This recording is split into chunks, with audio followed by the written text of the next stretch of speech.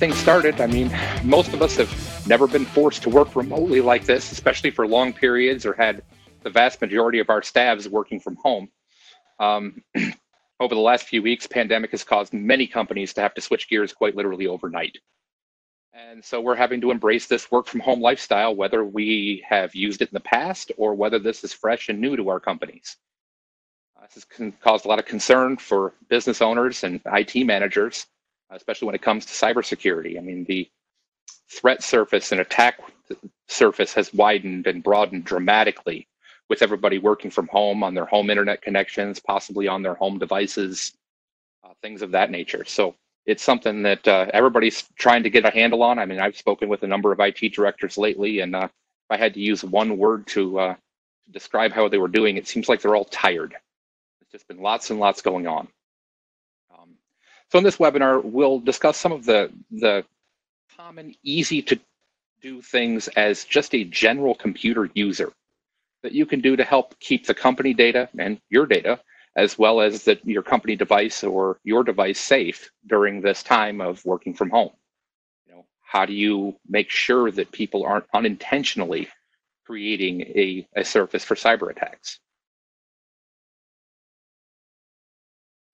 Currently, our corporate data is often all over the place. There may be some on corporate servers. There may be some file shares that are attached to a storage device at the office. You may have things in a private data center or a private cloud. And then, of course, there's the public cloud, whether it's Amazon Web Services or Microsoft Azure, or even just cloud-based software. You took your accounting software to the cloud 2 years ago, or your management software to the cloud a couple of years ago. So there's many places that that you're having to connect to from your houses. And unfortunately, the cyber criminals know all of this. They're fully aware that people are working from home, that they're away from those corporate security protections, that they may very well be more vulnerable. And they're taking advantage of this situation. Unfortunately, the stay-at-home orders that we're all under right now are benefiting those cyber criminals, not hindering them.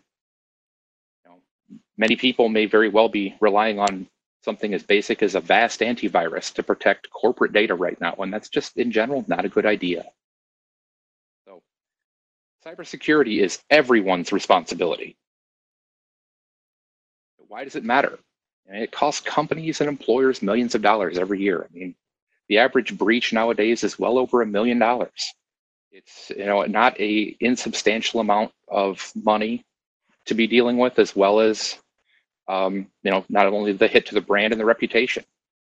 Also, most people have their competitive advantage. Their secret sauce is somewhere stored in the company data repository. You certainly don't want your competitors getting a hold of that. Why does it matter to you as a staff member? It's often your data being stolen. If you think about it, there are very few places other than your home or your personal records that have more information about you than the records stored in the HR databases at your company. They have to have lots of information about you as an employee. That's the nature of the beast. So you need to be aware that not only is it customer data, but it's also your data that you're protecting. So you have a vested interest in keeping the company's data secure. And certainly personal identifiable information, protected health information, those are two of the most commonly targeted types of data, because in general, they can be sold in big clumps of data on the dark web for people who are going to try to exploit them, use that information to gain access to your accounts. As you see, there's plenty of different kinds of data. You have your employee data, you've got your customer data, and then there's all the proprietary data regarding your business. The vast majority of this you do have access to as part of your day-to-day job. And when you're not under that corporate security umbrella, this data may be more at risk. So what can you do? Certainly ensure your PC is up to date. If you are able to bring your work computer home, it's probably being patched and managed by your IT department, but certainly double check. See what that schedule is. Make sure that whatever mechanisms your IT department was using to patch your computer and provide updates to your computer can still function with your computer at home. Or are there additional steps that you may need to take to ensure that your PC is up to date? Again, Windows updates. Have they been checked for? Are they being installed? Do you have a robust antivirus and anti-malware software on your PC? Your corporate computer more than likely has both. But if you're at home and you need to work on your home computer, do you have good antivirus and anti-malware software, and has it been updated lately? If possible, ask your IT department. Maybe your corporate antivirus or anti-malware software could be available to be installed on your home computer. It's often just a licensing thing. There may be some available licenses that your organization already has to apply to your home machine to get those protections in a better place. Security is not just one thing. It is layered defense. There's no magic bullet. You can certainly, and please, use the tools that you currently have available to you. If you're on your home network, wire into it, plug in. If you're assuming your computer has an Ethernet port, excuse me. I'm sure that there are a few of you that don't have laptops that don't have an Ethernet port, but if they've got an Ethernet jack, by all means, plug into your home network. A couple of reasons. I mean, it's certainly more secure. You're not on Wi-Fi. You're not broadcasting that information across the open air. Secondly, it's also faster. It's a faster connection for your computer. You'll feel it's more efficient. There'll be less lag. Use the remote access tools that you have been provided by your company IT department. Use the VPN for accessing corporate data at your corporate headquarters. Remote desktop protocol, log me in if possible. Talk to your IT department. Everybody's got their own preference, and based on the different softwares and the different programs you access, one may be better than the other for you. But certainly it's a good question to ask. If you haven't been given guidance, you should certainly ask that question. Use multi-factor authentication. I cannot stress this one enough. In today's world, no password is secure. And we'll talk about passwords in a little while, and there's certainly things that you can do to make your password less easy to crack. But if you jot it down, or if somebody gets a hold of it, you want some other mechanism to keep some nefarious person from accessing your accounts. The old adage is something you know and something you have. Something you know being your password, and something you have being an authenticator. Now, most of us just have authenticators installed on our smartphones. I think I've got 4 or 5 different authenticator apps. Now, I work in IT, don't worry. Normally you can get away with 1 or 2. But those authenticator apps you can pair up with various places you log in, Microsoft Office 365, Google, some other places. And then when you go to log in, you'll have to input a code or approve through the authenticator after you've given it your password. This way, if somebody happens to get a hold of your password, that password isn't the golden key to get into your account. There's still another check. And again, something as simple as your smartphone. I mean, I think all of us carry them with us 24/7. It's not anything more inconvenient than just having that app installed. Follow your company's acceptable use policy. Most companies have an acceptable use policy regarding devices, what you can and can't do from within and outside of the office. Now, some of these may need to be updated with today's environment, but at the same time, if there's a policy, make sure that you know how it reads and do your best to follow it. And if there's hindrances into that policy that keep you from being able to do your work, talk to somebody, ask them, have a discussion with your IT manager, your direct supervisor. Let them know your challenges.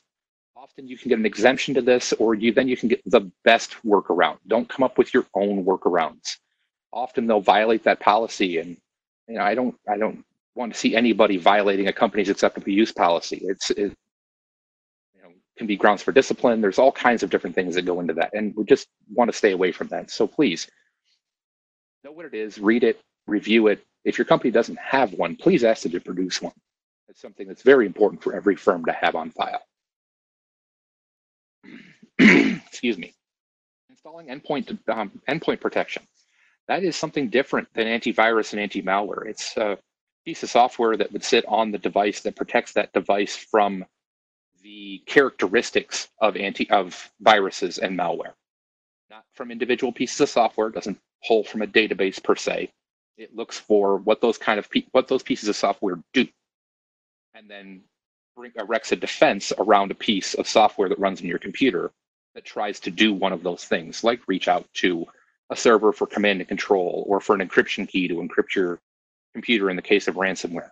these endpoint protections are very, very good at detecting those kind of actions by a piece of software and locking them down before they're able to run. Again, it's another layer of defense. Antivirus and anti-malware, key, crucial, need to have them.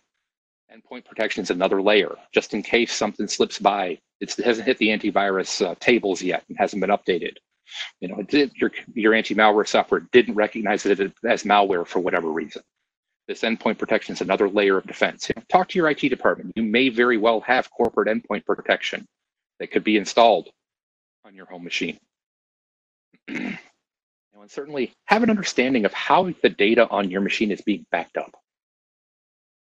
If you're not at the office and you're not leaving your computer there overnight to run a backup job, are those backups still happening? Where is your backup data stored? You need to understand there may be some folders and files on your computer that are being backed up and others that aren't.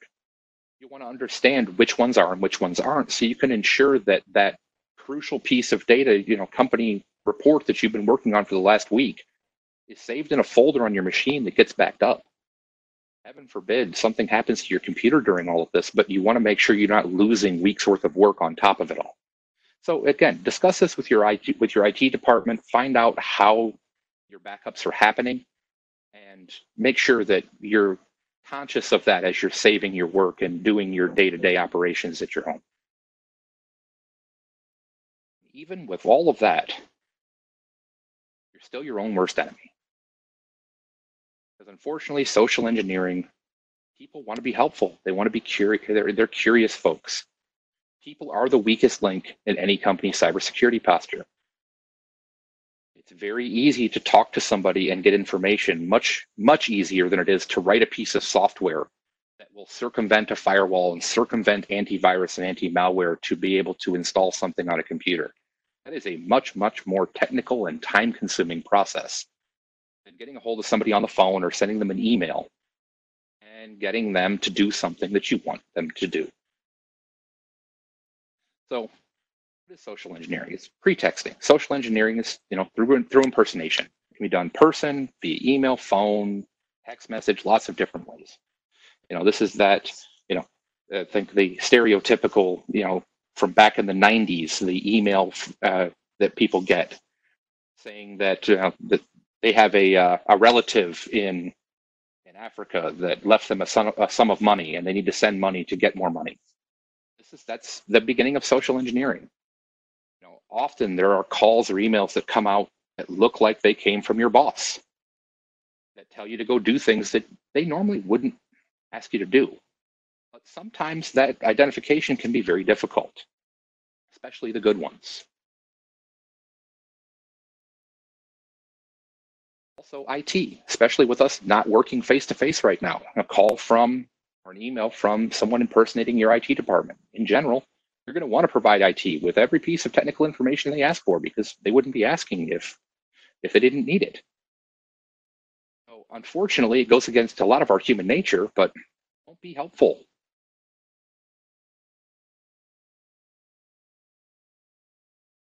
So what is a phishing email anyway?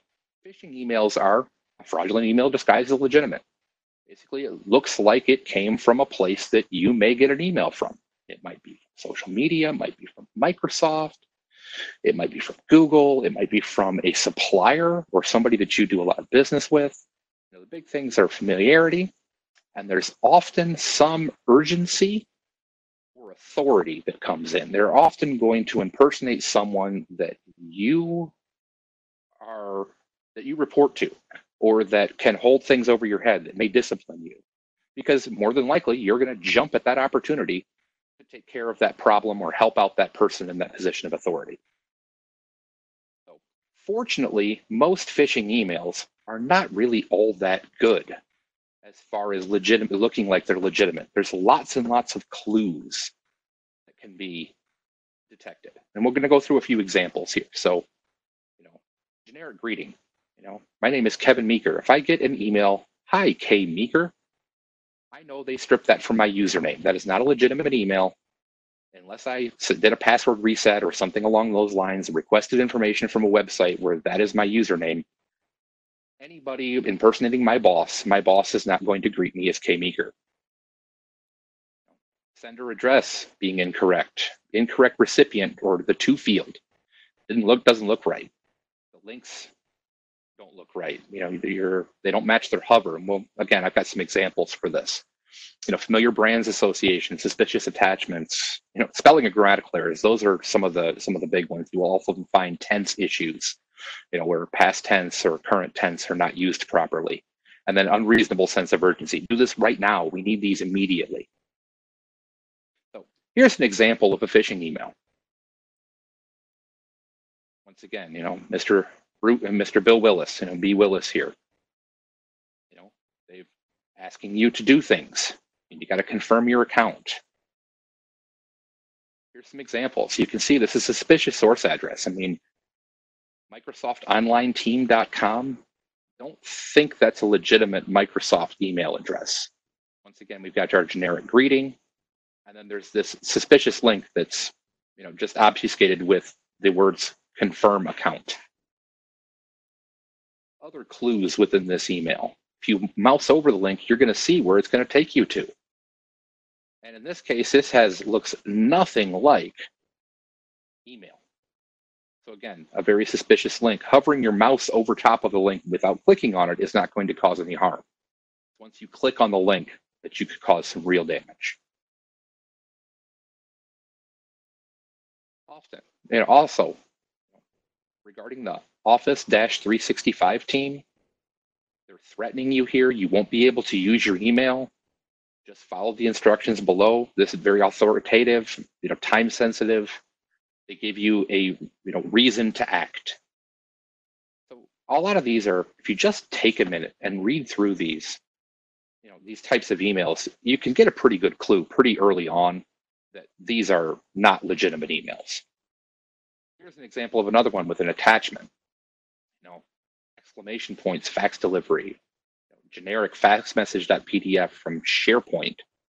And then there's another link to the fax message. And again, we've got this link will be valid for 24 hours. You only have 24 hours to open this thing.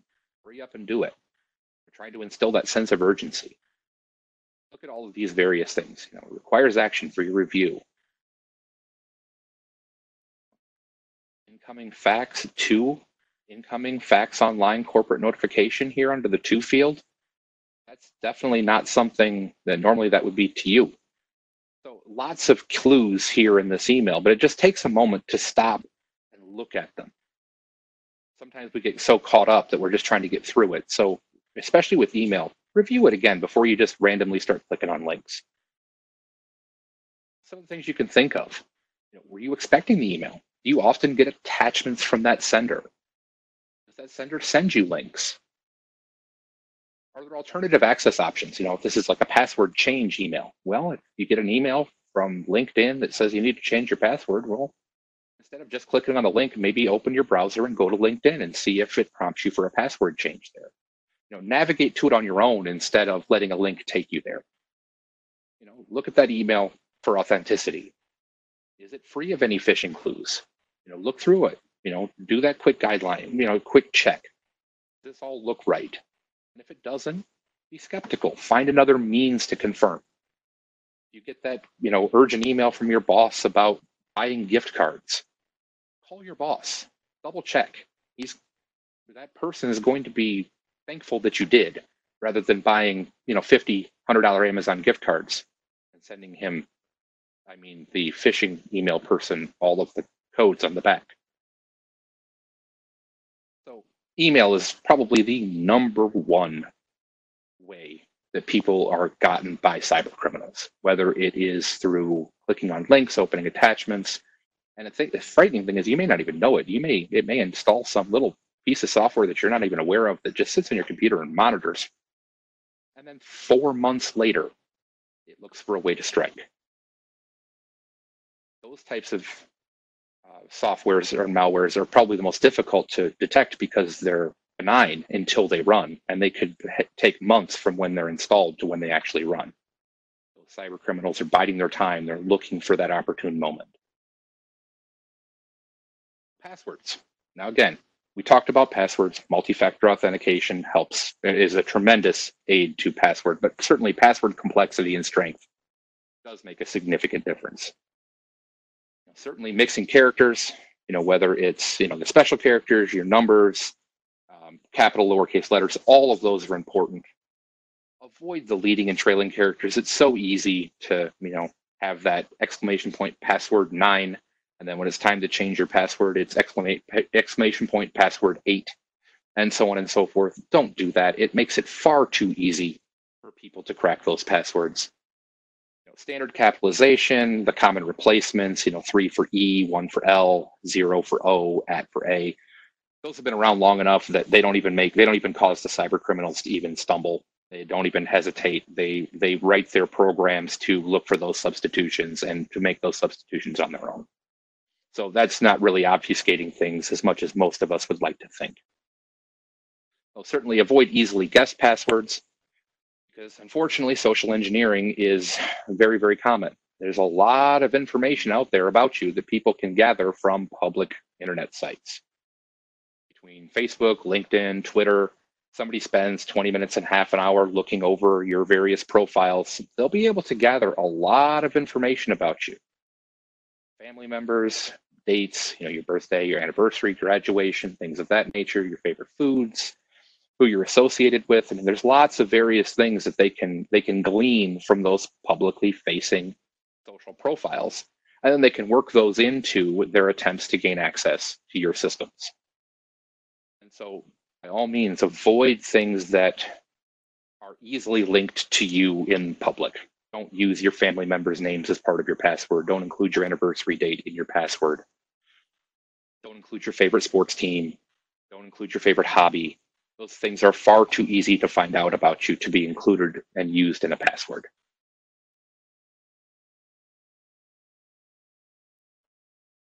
So avoid duplication of password. Strength is secondary to frequency. Do not use the same password for every website. If you're using the same password for every website, if you take anything away from this, please go find and create unique passwords for websites. If that's a problem, if that's an issue for you, by all means, get a password manager. There are plenty of them around. LastPass, Keeper, there's a few others. You can use them to manage your passwords. Never transport a password between work and home. Don't use the same passwords at home that you do at work, and vice versa. Then if somebody happens to compromise your work account, now they have access to all of your personal accounts as well. Another big thing that most people don't think about is use a passphrase. Don't use a word, use a sentence.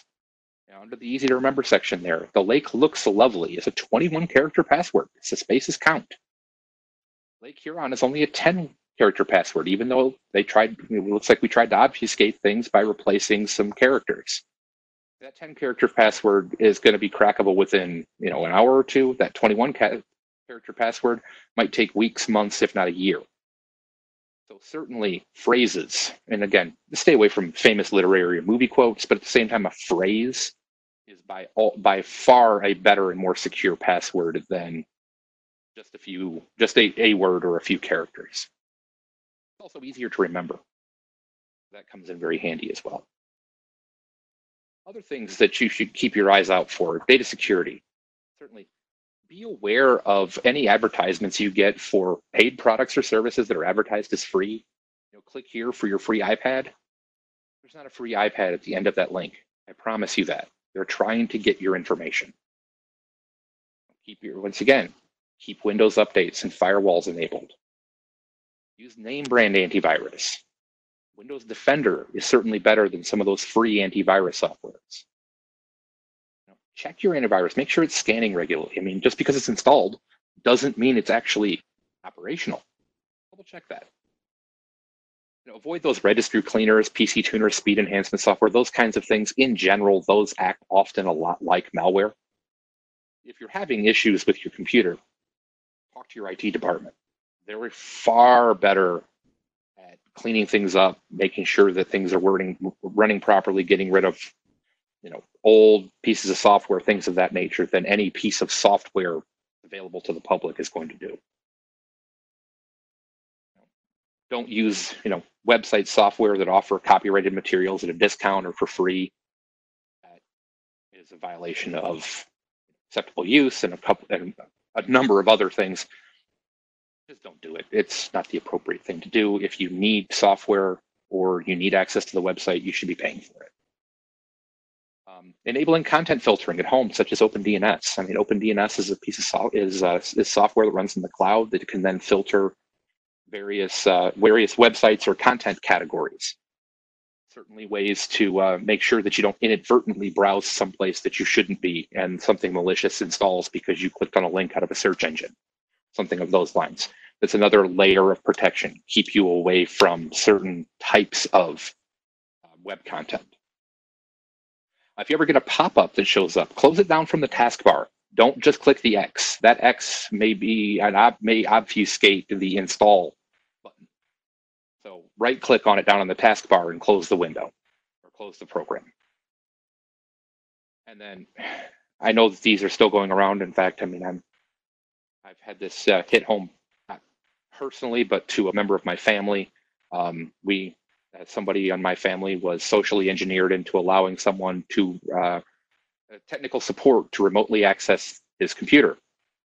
Unfortunately, it was not technical support. It was somebody from probably overseas based on the accent. And he was in the process of installing and encrypting software, encrypting all the files, installing ransomware and encrypting all the files on this person's computer. Technical support is never going to call you and request remote access. If they do, you know who you call for technical support. Thank them for calling. Say, I'll call you back.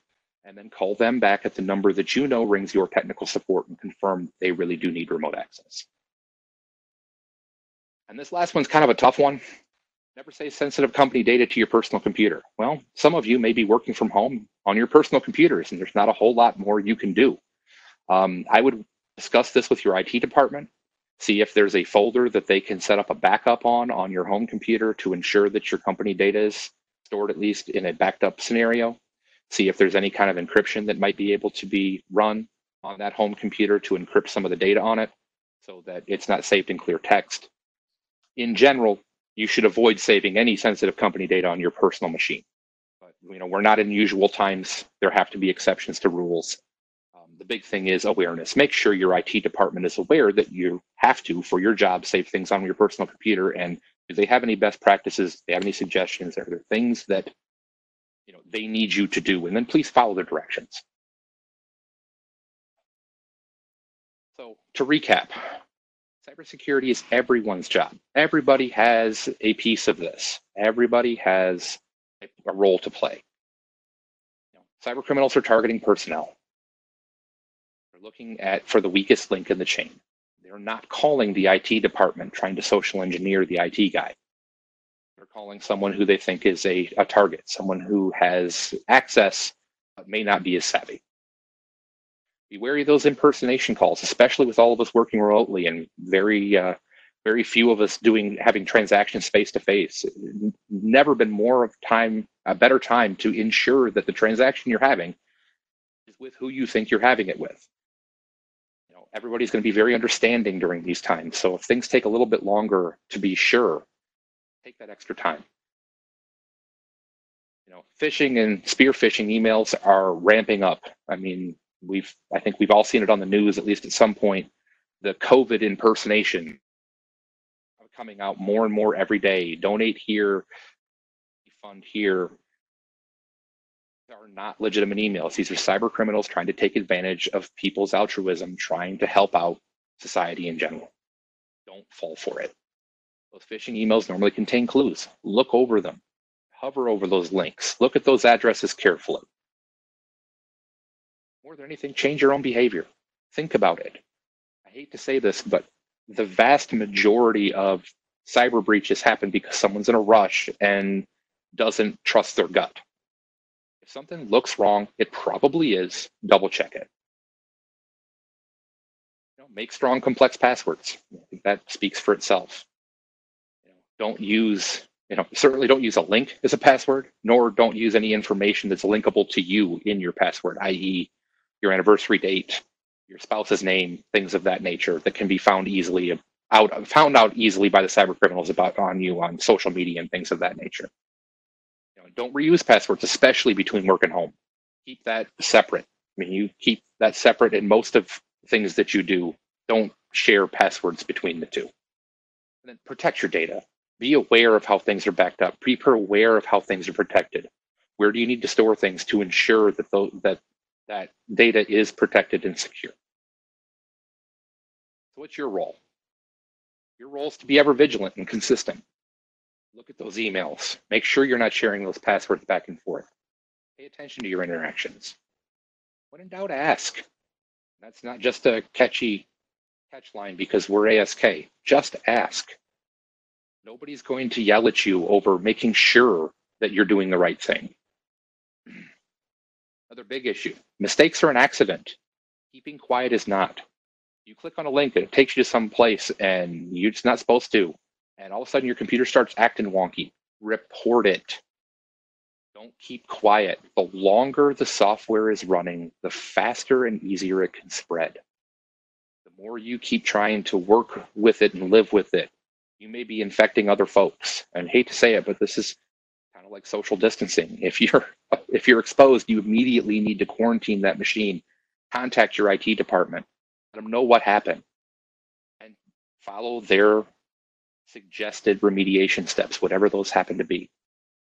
And if, I hate to say, not try to get salesy here, but if you call and nobody knows what to do, by all means, reach out to us. We are more than happy to engage and help out. We have licensed and trained cybersecurity professionals on staff that can give you coaching and guidance either before, during, or after an incident.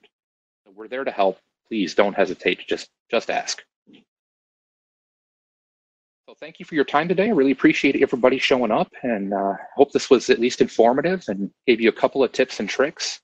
Next week, we're doing a webinar on utilizing Microsoft Teams for working remotely.